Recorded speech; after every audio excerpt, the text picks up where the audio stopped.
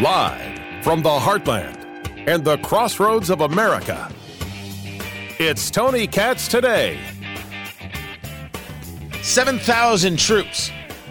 See, the Russians said they were pulling troops out. They were pulling troops off that southern Ukrainian border, and now we've got reports that they've added 7,000 troops. One of the things that I heard yesterday from Ned Price, who is a spokesperson for the Pentagon, this was true. Everything that Vladimir Putin says is a lie. Everything that he does is a lie. And you know this is factual because he's a KGB agent. Of course they lie. Lying, deception, subterfuge, those are the basis of their activities. Those things.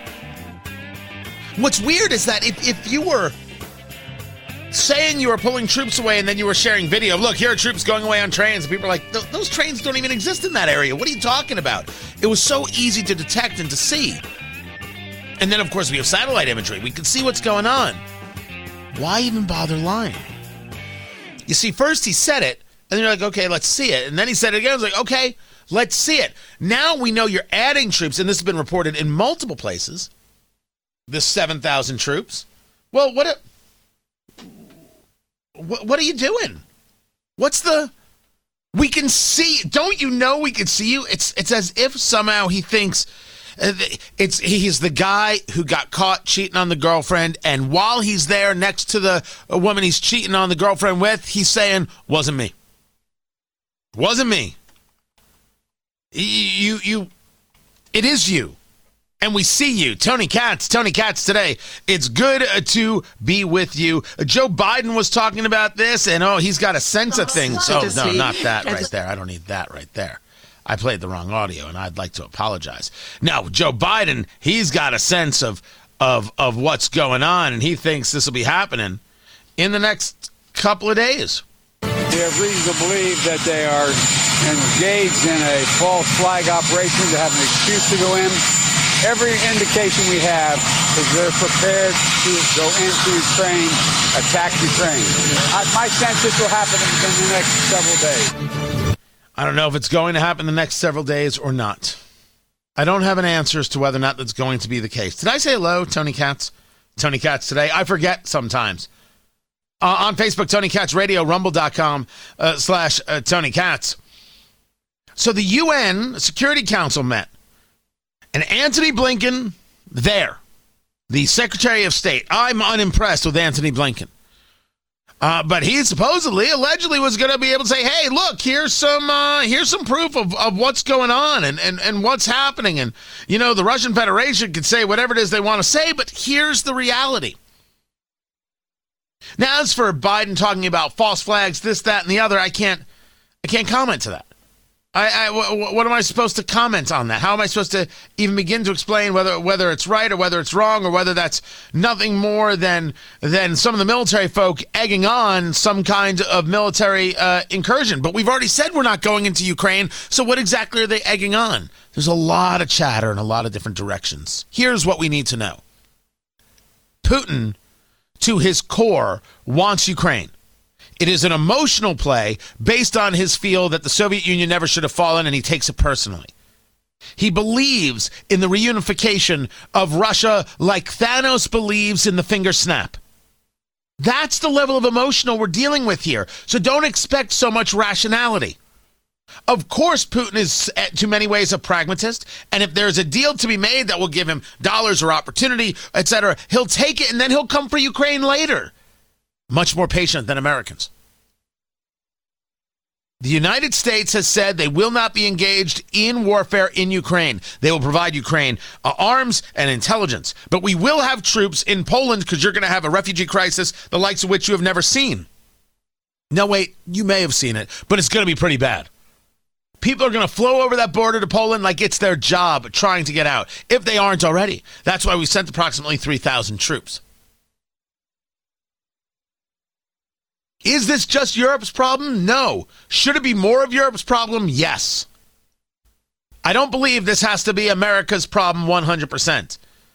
I will argue that if you want to have allies, you're going to have to keep an eye on those allies that could get hurt by this. If Germany gets hurt by this, you know what? They haven't done enough to protect themselves. How am I supposed to even think about them? But Poland? Poland's an ally you want. to keep an eye on Russia because they're right there. By the way, it's so great when I hear from people who are like, maybe we should have listened more to Romney when it comes to Russia. You remember when he was having the debate with Barack Obama, and he was talking about Russia being our biggest geopolitical threat, and Obama said the 1950s called, they want their foreign policy back? Listen to this. To jump in. Anna, why don't you start? Yes, sweetheart, because I think you're choking over there. So, Lindsay, I want to ask you about the potential Russian invasion of Ukraine, which we've been hearing about for weeks, it seems now. We are hearing Putin could attack soon as tomorrow, maybe. Why is this so significant?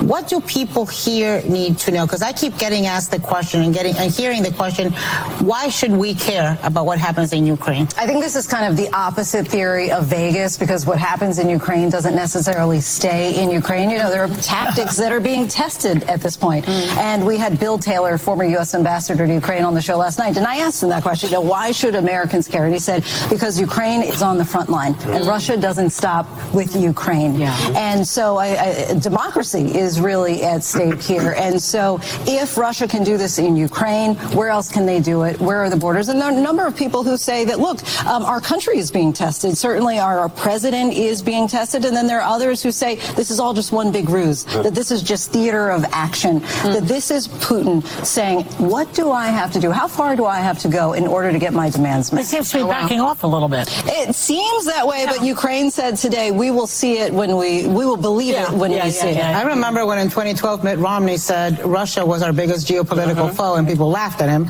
said the 1980s are calling, and it's sounding more and more true by the day. That's Anna Navarro. That was The View. I guess Romney was right. But where were they when Candy Crowley was jumping in and taking Barack Obama's side? And remember, it's all Mitt Romney's fault. Mitt Romney should have been punching back like it was his job. And he didn't. Mitt Romney gave up being president, and that's why I won't listen to him now talk about somehow how to run things. You should have been man enough to handle Barack Obama and Candy Crowley then, but you didn't. So I don't want to hear your blah, blah, blah, blah, blah, blah, blah. Yes, Russia is a problem, and yes, Ukraine is the front line, and then there's another front line, and yes, that's why it matters to us. So Anthony Blinken goes to the United Nations to say some words. I want to share that with you. Listen. So here now is Anthony Blinken, Secretary of State, talking to the United Nations, the Security Council. To discuss the I'm Tony Katz, Tony Katz today. A goal that we all share, despite Russia's persistent violations. These agreements, which were negotiated in 2014 and 2015 and signed by Russia, remain the basis for the peace process to resolve the conflict in eastern Ukraine. This council's primary responsibility, the very reason for its creation, is the preservation of peace and security. As we meet today, the most immediate threat to peace and security is Russia's looming aggression against Ukraine. The stakes go far beyond Ukraine. This is a moment of peril for the lives and safety of millions of people, as well as for the foundation of the United Nations Charter and the rules-based international order that preserves stability worldwide. This crisis directly affects every member of this council and every country in the world. Because the basic principles that sustain peace and security, principles that were enshrined in the wake of 2 world wars and a Cold War, are under threat. The principle that one country cannot change the borders of another by force. The principle that one country cannot dictate another's choices or policies or with whom it will associate. The principle of national sovereignty. This is the exact kind of crisis that the United Nations, and specifically this Security Council, was created to prevent. We must address what Russia is doing right now to Ukraine.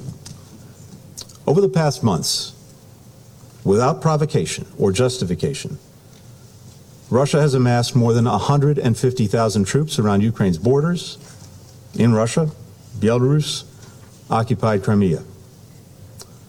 Russia says it's drawing down those forces. We do not see that happening on the ground. Our information indicates clearly that these forces, including ground troops, aircraft, ships, are preparing to launch an attack against Ukraine in the coming days. We don't know precisely how things will play out, but here's what the world can expect to see unfold. In fact, it's unfolding right now, today, as Russia takes steps down the path to war and reissued the threat of military action. First, Russia plans to manufacture a pretext for its attack. This could be a violent event that Russia will blame on Ukraine, or an outrageous accusation that Russia will level against the Ukrainian government. We don't know exactly the form it will take. It could be a fabricated so-called terrorist bombing inside Russia, the invented discovery of a mass grave, a staged drone strike against civilians, or a fake, even a real, attack using chemical weapons. Russia may describe this event as ethnic cleansing or a genocide, making a mockery of a concept that we in this chamber do not take lightly, nor do I take lightly, based on my family history. In the past few days, Russian media has already begun to spread some of these false alarms and claims to maximize public outrage, to lay the groundwork for an invented justification for war. Today, that drumbeat has only intensified in Russia's state-controlled media. We've heard some of these basic allegations from Russian-backed speakers here today. Second, in response to this manufactured provocation, the highest levels of the Russian government may theatrically convene emergency meetings to address the so-called crisis. The government will issue proclamations declaring that Russia must respond to defend Russian citizens or ethnic Russians in Ukraine. Next, the attack is planned to begin. Russian missiles and bombs will drop across Ukraine. Communications will be jammed. Cyber attacks will shut down key Ukrainian institutions. After that, Russian tanks and soldiers will advance on key targets that have already been identified and mapped out in detailed plans. We believe these targets include Russia's capital, Ukraine's capital, Kyiv, a city of 2.8 million people. And conventional attacks are not all that Russia plans to inflict upon the people of Ukraine. We have information that indicates Russia will target specific groups of Ukrainians. We've been warning the Ukrainian government of all that is coming. And here today, we are laying it out in great detail with the hope that by sharing what we know with the world, we can influence Russia to abandon the path of war and choose a different path while there's still time. Now, I'm mindful that some have called into question our information, recalling previous instances where intelligence ultimately did not bear out. But let me be clear. I am here today not to start a war, but to prevent one. The information I presented here is validated by what we've seen unfolding in plain sight before our eyes for months. And remember that while Russia has repeatedly derided our warnings and alarms as melodrama and nonsense, they have been steadily amassing more than 150,000 troops on Ukraine's borders, as well as the capabilities to conduct a massive military assault. It isn't just us seeing this. Allies and partners see the same thing. And Russia hasn't only been hearing from us. The international chorus has grown louder and louder. If Russia doesn't invade Ukraine, then we will be relieved that Russia changed course and proved our predictions wrong. That would be a far better outcome than the course we're currently on. And we'll gladly accept any criticism that anyone directs at us. As President Biden said, this would be a war of choice. And if Russia makes that choice, we've been clear, along with allies and partners, that our response will be sharp and decisive. President Biden reiterated that forcefully earlier this week. there's another choice Russia can still make if there's any truth to its claim that it's committed to diplomacy. Diplomacy is the only responsible way to resolve this crisis. An essential part of this is through implementation of the Minsk agreements, the subject of our session today. There are a series of commitments that Russia and Ukraine made under Minsk, with the OSCE and the Normandy format partners involved as well. If Russia is prepared to sit with the Ukrainian government and work through the process of implementing these commitments, our friends in France and Germany stand ready to convene senior-level discussions in the Normandy format to settle these issues. Ukraine is ready for this, and we stand fully ready to support the parties. Progress toward resolving the Donbass crisis through the Minsk agreements can reinforce the broader discussions on security issues that we're prepared to engage in with Russia, in coordination with our allies and partners. More than 3 weeks ago, we provided Russia with a paper that detailed concrete reciprocal steps that we can take in the near term to address our respective concerns and advance the collective security interests of Russia, the United States, and our European partners and allies. This morning, we received a response, which we're evaluating. Earlier today, I sent a letter to Russia's Foreign Minister Sergei Lavrov, proposing that we meet next week in Europe, following on our talks in recent weeks, to discuss the steps that we can take to resolve this crisis without conflict. We're also proposing meetings of the NATO-Russia Council and the OSCE Permanent Council. These meetings can pave the way for a summit of key leaders in the context of de-escalation to reach understandings on our mutual security concerns. As lead diplomats for our nations, we have a responsibility to make every effort for diplomacy to succeed, to leave no diplomatic stone unturned. So that's Antony Blinken. He's the Secretary of State. And he's there at the United Nations making his case for, hey, turn this around, Russia. We see you amassing more troops on the border. Turn it around. Now, what's going to come on the other side of that is the stick. The stick of, hey, we really are going to protect our friends here. That it has no plan. And we're going to do it as forcefully as we can. I assume that's what's going to come. So will we see the Russians attack in a couple days? I don't know. Today, I still argue it's possible. No qualification. Possible and probable. Deflection that Russia will this speech have made a difference? Ukraine. I don't know. State it clearly. I really and truly don't. State it I can't imagine that it does. I think the decisions have already been made, and no one's worried about what Antony Blinken or the administration thinks because they have absolutely no faith in the administration. They're not worried that the Biden administration is going to fight back. Not in the slightest. More to get to. I'm Tony Katz.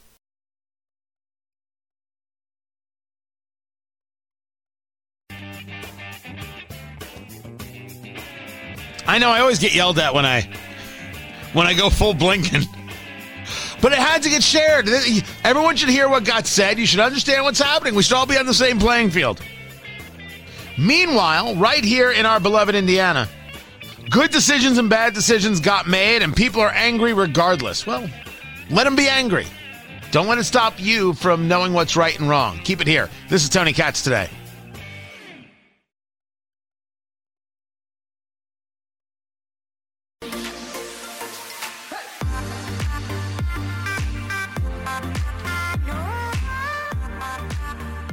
Does anybody know how the forum went yesterday? I wasn't able to hear it. They did a forum, the NAACP, and they did a forum on critical race theory at the McKinney School of Law at IUPUI.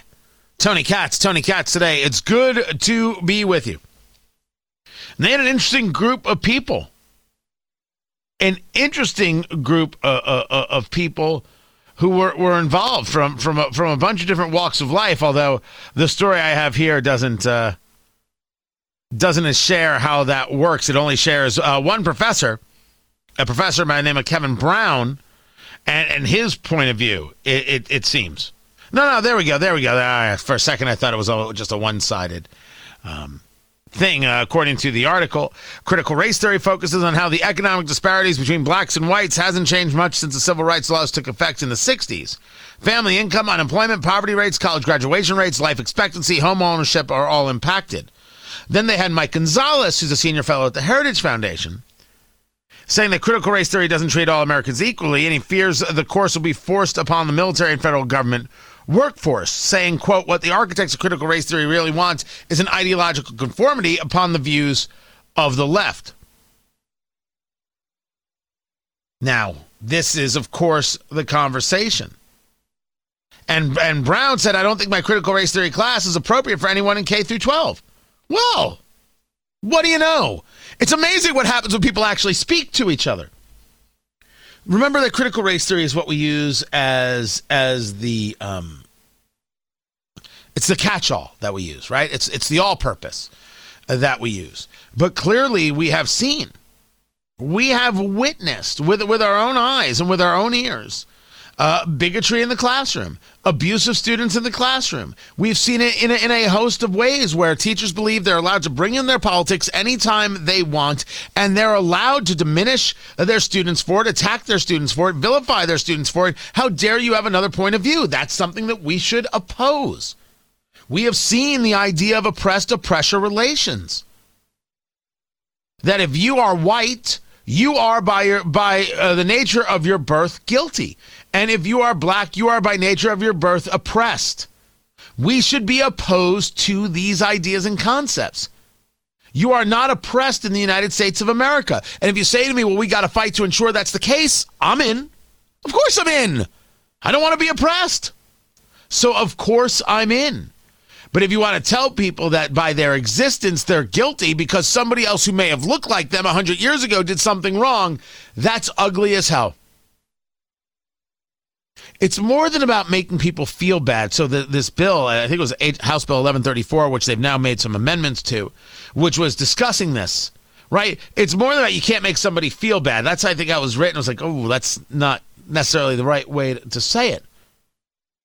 You don't want to create a situation where we're saying that Americans should be looked at like this for that. We should think less of them. We should dismiss them. We should deny them. They aren't acceptable. They aren't good enough. They haven't risen enough. They haven't apologized enough. Apologized to whom and how and all of these things. We have to be focused on the idea that our job is to educate students. And if we're not going to educate students, well, then there's no need for the school. There's no need for the school at all if we're not going to educate students, but rather we're going to indoctrinate them into this belief of pseudo-morality. It is pseudo-morality, may I say, to make the idea of oppressed oppressor. You see, you're guilty for your existence and you owe these other people. No. My kids don't owe a damn thing. Let's fight. I just want it said. My kids don't owe anything. They didn't do anything wrong. Their existence is not a bad thing. And on the other side of it, I really don't have the ability, I think, to understand what this is like, except I guess maybe being Jewish. Certainly there are people who hated you for being Jewish. And certainly we know the conversations of whether we're going back to the Nazis or we're talking about Louis Farrakhan, thinking of Jews as less than, thinking of Jews as subhuman, thinking of Jews as nothing more than insects. Right? It was Louis Farrakhan who compared Jews to termites. So, to the extent that someone thinks that you are a lesser being, I guess I can understand that, but I wouldn't have a way of connecting to the idea. I think, in an emotional way, except for, thinking about it as opposed to having lived it. The idea that someone would say to my child, hey, because of the color of your skin, you're never going to get ahead. Have a nice day. Because of the color of your skin, you're never going to get ahead, and that person over there is to blame. You don't even know them, but they look like that, so therefore they're guilty. As a parent, how do you... your kid comes home from school with that in their head. How do you even begin to combat that? Or are you agreeing with it? So this is, when we talk critical race theory, what we're chatting about. And that doesn't mean that every part of legislation that comes through to ensure that we're focused on education, not indoctrination, I'm with. So, for example, if you create legislation that says it's harder to teach history, I'm not going to be in favor of that. I want to teach the good, the great, the bad, and the ugly of America and of world history. So I came across this story that Brown County, the school there gives an opt-out option for teaching kids Black history. And I'm like, what in the world? So it's a Sprunica Elementary School where a letter was sent home giving them the choice to opt their children out of lessons on Black history and on equity, caring, and understanding differences. Whoa, whoa, whoa, these are different things. Hold on a second. These are different things. If you tell me that you want to opt out your kids on lessons on equity, I'm down with that. Equity is bigotry. Equity is bigotry. Equality is what I'm all about. And that's equality of the playing field, not an equality of outcomes. Equality of outcomes is commie nonsense, garbage, trash, and it should be treated as such. And that's what equity is. And that's why I'm not down for it at all and in any way. I'm in favor of people rising to their potential and getting pushed to do so, given the chance to thrive and grow and do all those things. But if you tell me that you want to opt your kid out of a lesson regarding slavery or Frederick Douglass or let's take someone here in Indiana. Oh my gosh, I'm blanking on her name. Oh my gosh. First Black millionaire. Beauty products. Ari, help me out. Producer Ari. C.J. Walker? So I couldn't remember Madam C.J. Walker. Oh, I can remember everything about her. I couldn't remember Madam C.J. Walker. Why? I don't even understand opting your kid out of that. What I would argue is you're the parent. You can opt your kid out of anything. If you want to opt your kid out of algebra, feel free. I don't think you're right, but you can do it. But that's a conversation about history. So Brown County Schools put out a statement that Wish TV got that a message recently went out to the families of one of our elementary schools related to lessons on equity, caring, and understanding differences taught during the month of February. The message identified an option to opt out a student. We're gathering more information on the matter. In the meantime, we know that we support teaching about the facts in our history, including historical injustices. Our district is and will continue to be committed to having compassion for all and supporting an education community that will allow students, staff, families, and community members the opportunity to feel welcome. I'm not interested in this whole feeling welcome gobbledygook. Nor do I like the idea that we call it historical injustices. You're talking about history. You're talking about teaching history. You're talking about teaching what happened. I think that's extremely important. I don't know why anybody would want to opt out of that, but someone might. But there's a difference between that and these lessons on equity, caring, and understanding. You mean they're only taught in the month of February? They're only taught in Black History Month? Okay, look, just so we're clear, if you're going to say to me this isn't an end around to wokeism, critical race theory, and those kinds of things, we're going to have a hard time being friends. We're going to have a hard time with this, because of course it is. These are two different things. Gosh. But once again, the left overplays their hand. These are people who believe that diversity, equity, and inclusion has value. No, it doesn't. All DEI positions should be eliminated from schools all across the country. But I'll focus on Indiana. They don't believe in diversity. They don't believe in diversity of thought. They don't believe in inclusion. They actually engage in many places. I would argue that this is probably more on a college level than I've seen it on a high school level. Safe spaces. That's not inclusionary. We're seeing more pushes towards segregation than I ever thought I would in my lifetime. It's crazy. And equity, as we know, is bigotry. We have seen school districts around the country say we're reducing honors classes because some kids are really good at math and makes the other kids feel bad and it's not okay. That's not equity. That's hate. That's hate. That is hate. And if you want to tell me that DEI officers are necessary, can you show me nationwide what is the percentage of black DEI officers and white DEI officers? And at that moment, I will say to you, is it in any way comparable to NFL head coaches? Just asking. Curious man. We have spectacular teachers. We do. And there is a really fascinating study. The people at EdChoice turned me on to this. Kids who get a black teacher actually do better.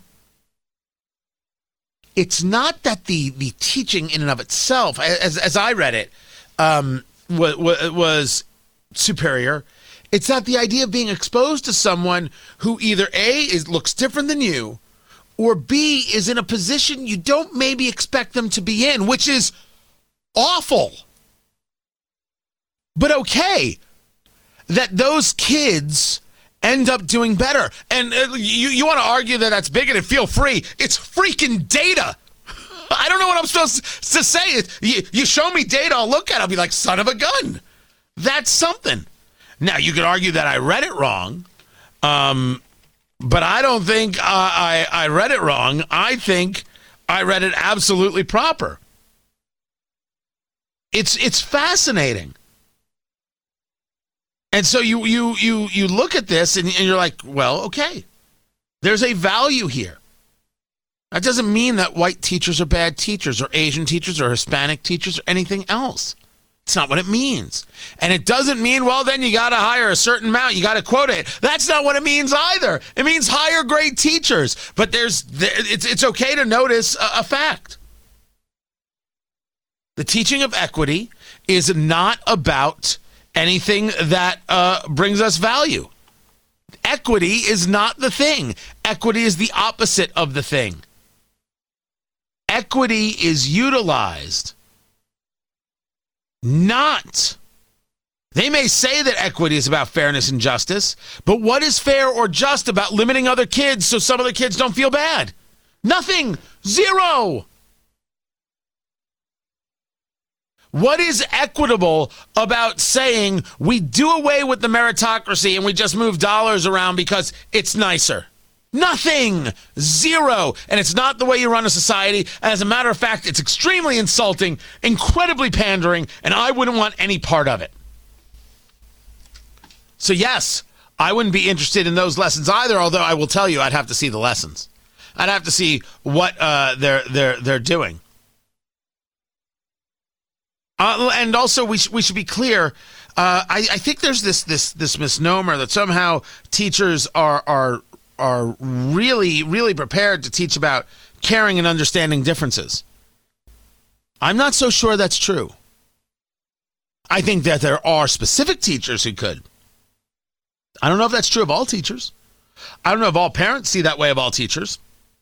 So is this what teachers should be teaching? I mean, it's a worthy question. Except for those people who hate you for that question and believe you should be silenced and therefore will call me a racist and a bigot. Oh, they're going to do that anyway. What does it matter? This wasn't even the story I was going to get to. I'll get to that next. Keep it here. I'm Tony Katz.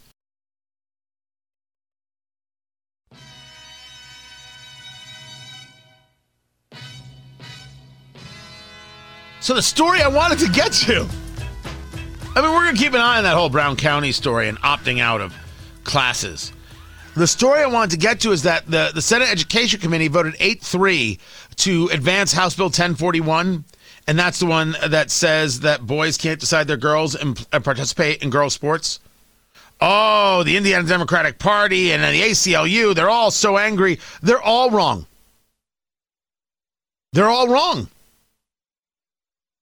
They actually believe that a child makes a decision and other children have to suffer because of it. Yes, those other girls who won't be able to compete against girls, they're competing against boys, will indeed suffer for it. And they're all saying that, you know what, kids can make this decision about their gender. That's just, as I see it, child abuse. That's abusive. Children can't make this decision. Stop turning children into adults. Don't allow schools to allow children to make this decision, therefore separating them from the parent. That is wrong. That there isn't a Democrat that agrees that it's wrong to abuse children the way you're abusing these young female athletes? That's amazing to me. Stunning and shocking and saddening and gross. So I'm glad this got out of committee. That it was along party lines is really gross. It should absolutely get voted on. And then it should go to Governor Holcomb's desk where he should sign it the second it shows up. Just sign it. Because, well, there's first the idea of the fair play. And I think you should stand up for these young women athletes. But there's something, I'm going to say, bigger and far more ugly here, which is the desire to cleave parents from their children. Kids can make their own decisions. No, they can't. That's why they're kids. That's why they're kids. And if we're going to see state senators and others say that there's a value in this, well, that's just a sin. There's no value in telling kids parents are unnecessary. You can make your own decision. No society grows this way. And I don't think parents should give up so easily.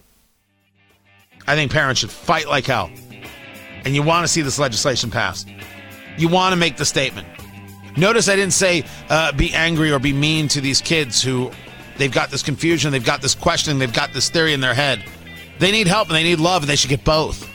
But they shouldn't be allowed to abuse other students.